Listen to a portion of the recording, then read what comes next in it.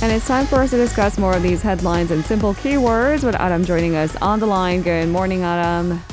Good morning, Lena. Happy Friday. Happy Friday. You sound energized. Coffee?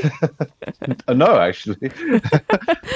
Have you adapted to the early bird lifestyle? I think that, well, no. But see, I'm still a night owl. I'm still a night owl. and I guess the more studies tell us that it's more of an internal clock. It's the way we're wired. So it's not as if we can Yeah. choose to be one or the other. We grew up in a generation where I guess the so-called adults told us you can power through and become an early bird, and early bird catches the worm and so on forth. But who knows? Right. Powering through is definitely a term I would definitely use for my daily routine. Yeah, I'm getting somewhat used to it, but still a Okay. ways to go. Still Okay. a ways to go. Okay, Yeah. so habits do form us. We'll give you the details on why this is an important conversation for maybe upping work efficiencies. Not that it's all about that, but hey, after all, that is an important discussion topic coming up in our second hour. Let's turn our attention to keyword news. So this is our first keyword of the day. Supply chain investment. So Korea has drawn more than $1 billion worth of investments from 7 North American firms in the semiconductor, battery, and energy sectors. Tell us the details. Right. Well, these investment pledges, they were made during a ceremony in New York where President Yoon Suk-yeol is attending, and he attended this ceremony as well, along with senior officials from the Seoul government and global companies. Of them, Applied Materials, the world's largest semiconductor equipment maker, and two chip material suppliers, DuPont and Entegris, plan to build research and development centers here in Korea. Also, parts manufacturer Borg Warner decided to establish an R&D center in South Korea for EV and hybrid cars. Battery maker Solid Energy System also vowed to set up a research center for the development of next generation EV batteries, as well as production facilities. Canadian power firm Northland Power plans to build an offshore wind power generation complex in South Korea's southern region. And US-based EMP Bellstar will establish an eco-friendly logistics center here as well. Industry Minister Lee Chang-yang noted during the ceremony that the investments are expected to help strengthen supply chains of key items and boost bilateral economic ties. And he added that Seoul will give more incentives for foreign investments in advanced industries and reform discriminatory rules, or rather regulations that fail to meet international standards. Could this somehow cushion the blow from the Inflation Reduction Act? Unrelated, do you think? It's a good question, but it's more about the tax incentives that are given to Right. what would be importers Right. in Korea. But Right. does it alleviate the problem? I don't know. I think it's kind of related but unrelated at the same time. Right. And I don't think the same companies will necessarily benefit. That's a tough question, though. We'll have to see. I know. And eventually I'm going to ask our economy specialist, Professor Young Jun Seok. But I want to put it out there because it seems like there are efforts to sort of cushion that blow from the Inflation Reduction Act. But does this actually fundamentally change anything? Perhaps not. But again, it's about lessening the damages overall, I suppose. Let's go back to that trip that President Yoon is on. He has arrived in Canada for a summit with Prime Minister Justin Trudeau. What can we expect? Right. Well, Yoon arrived in Toronto, where he is scheduled to first visit the University of Toronto for a meeting with AI experts. And Toronto is known to have, or believed to be strong in AI, and is kind of seen as a kind of a tech and economic hub. Now, in the evening, the president will meet with Korean residents in the city also as well. It's a very densely populated city with Korean people. Yoon will then head to Ottawa, the capital, on Friday for a summit with Trudeau. They are expected to discuss ways to deepen the bilateral strategic partnership ahead of the 60th anniversary of diplomatic relations next year. The presidential office says agenda items include ways to cooperate for the establishment of stable supply chains in core minerals, and ways Canada can support South Korean businesses in the country also.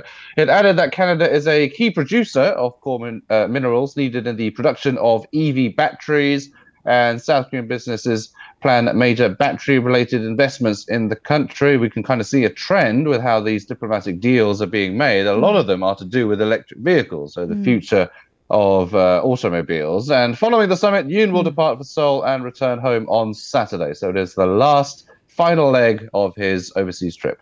All right, with that, let's move on to our second keyword of the day. Trilateral cooperation. So the top diplomats of South Korea, U.S., and Japan have also met in New York to discuss pending issues. There are clearly mutual interests. What's the latest?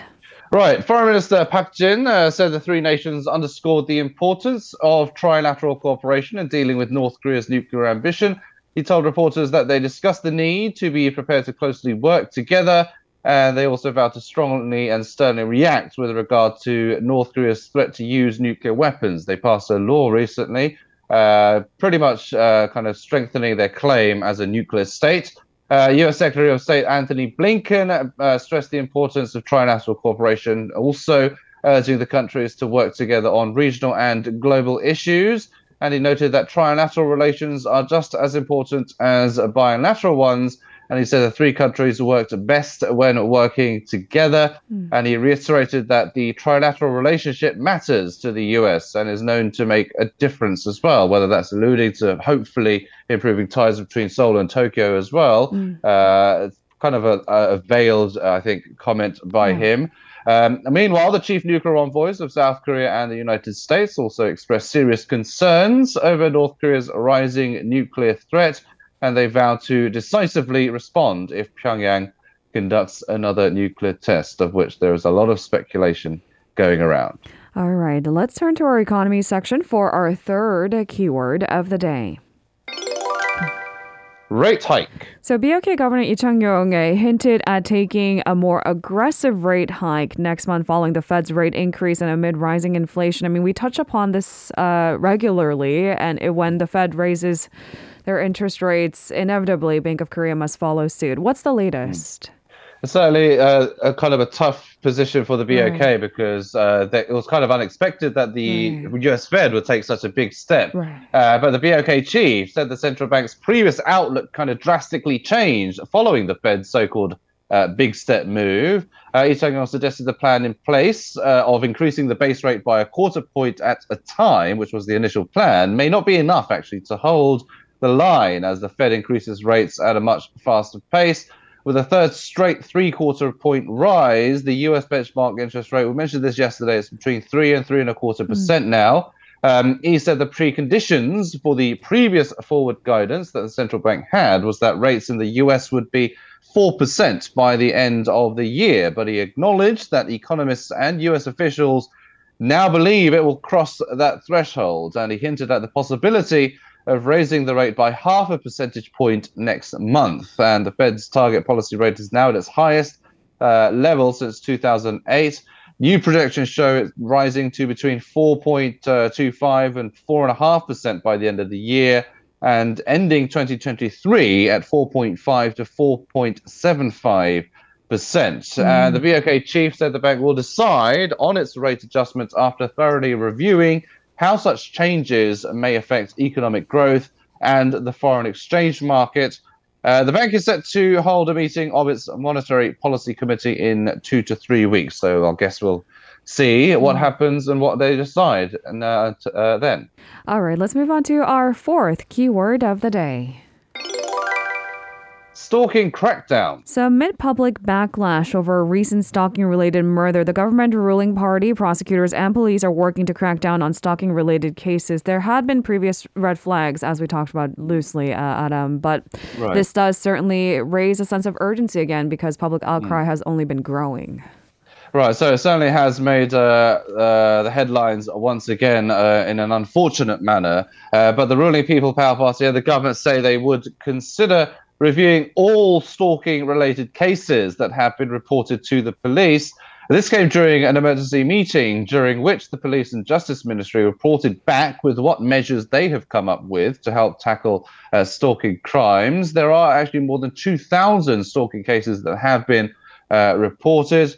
The prosecution and police have also formed a consultative body so that crimes of this nature can be tackled together and more effectively. There was also a discussion on ministries jointly coming up with more protection measures and support for the victims.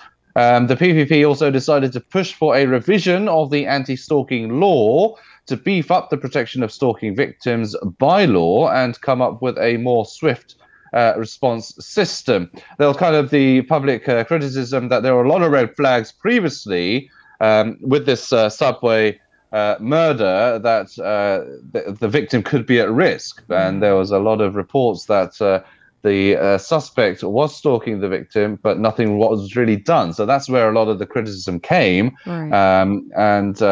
So that's why all this public backlash has happened. It's not the first time it has happened, and there has been kind of responses from government and ruling parties before. Whether this will make a difference remains to be seen, of course. Because it is about amending a law, right? It's to prevent the crime from happening, right?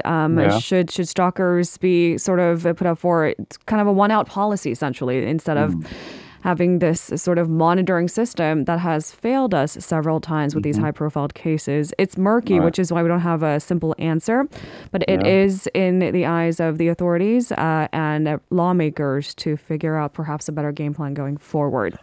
Right. Finally, let's move on to our last keyword of the day. Mask-free. It sounds so good and too good to be true. It does. Korea may end its mask mandate for outdoor events such as sporting events and concerts as early as this week. What's the latest, Adam? Right. Well, we are at the end of the week, so we'll have to see what kind of announcement comes out. But this all comes amid a steady decline in new COVID-19 cases, and an advisory committee to the government on infectious diseases actually recommended the termination of this outdoor mask mandate in a meeting that was held 2 days ago. And the complete lifting of outdoor mask requirements is likely to be announced as early as today. So if it takes effect today remains to be seen, but we'll have to see what announcement comes out later on. Now, I think there was a lot of confusion of people. Wearing face masks at outdoor events is expected to become advised, and people who choose not to will not be fined. That's kind of the mandate that, or the easing that's in place or being looked at the moment.